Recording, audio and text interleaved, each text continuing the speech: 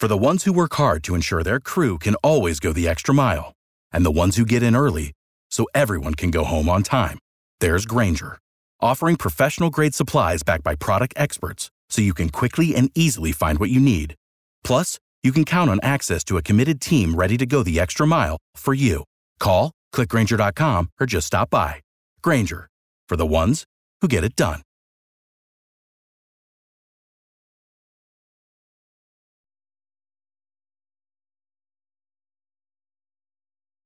AB.com.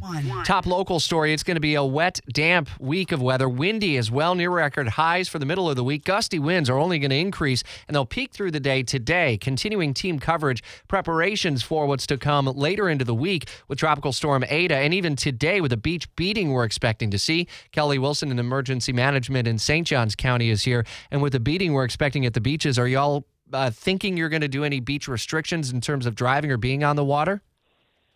Good morning, Rich. The beach services folks are constantly evaluating that, the driving ability and allowing folks onto the beach. So they're keeping an eye on that right now.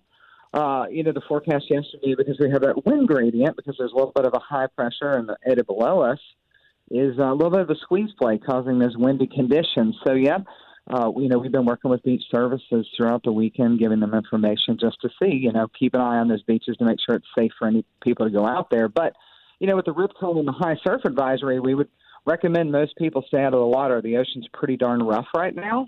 So, maybe don't go in the ocean right now. It's awfully rough out there. Indeed. Will you all put more assets out there, lifeguards or anything like that, given the risk, or is this really swim at your own risk or stay out of the water at your own risk?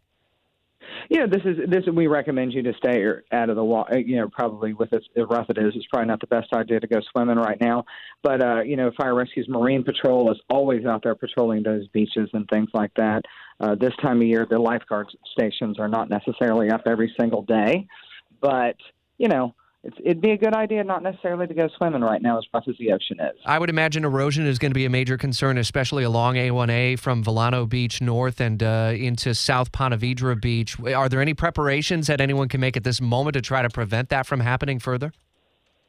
Well, not really right now. We're just keeping an eye on it. And to be honest with you, the forecast is actually getting a little bit better with that coastal flood advisory.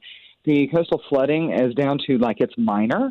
It's not quite as high as a little bit earlier predicted. So, we do have a new moon coming up this week. So, with the new moon, we always have those slightly higher tides and things like that. But, we're going to keep an eye on it through the week. We're watching it. One of our most important messages is for folks, and I'm glad, everyone's watching this on TV right now, is hurricane season isn't over yet.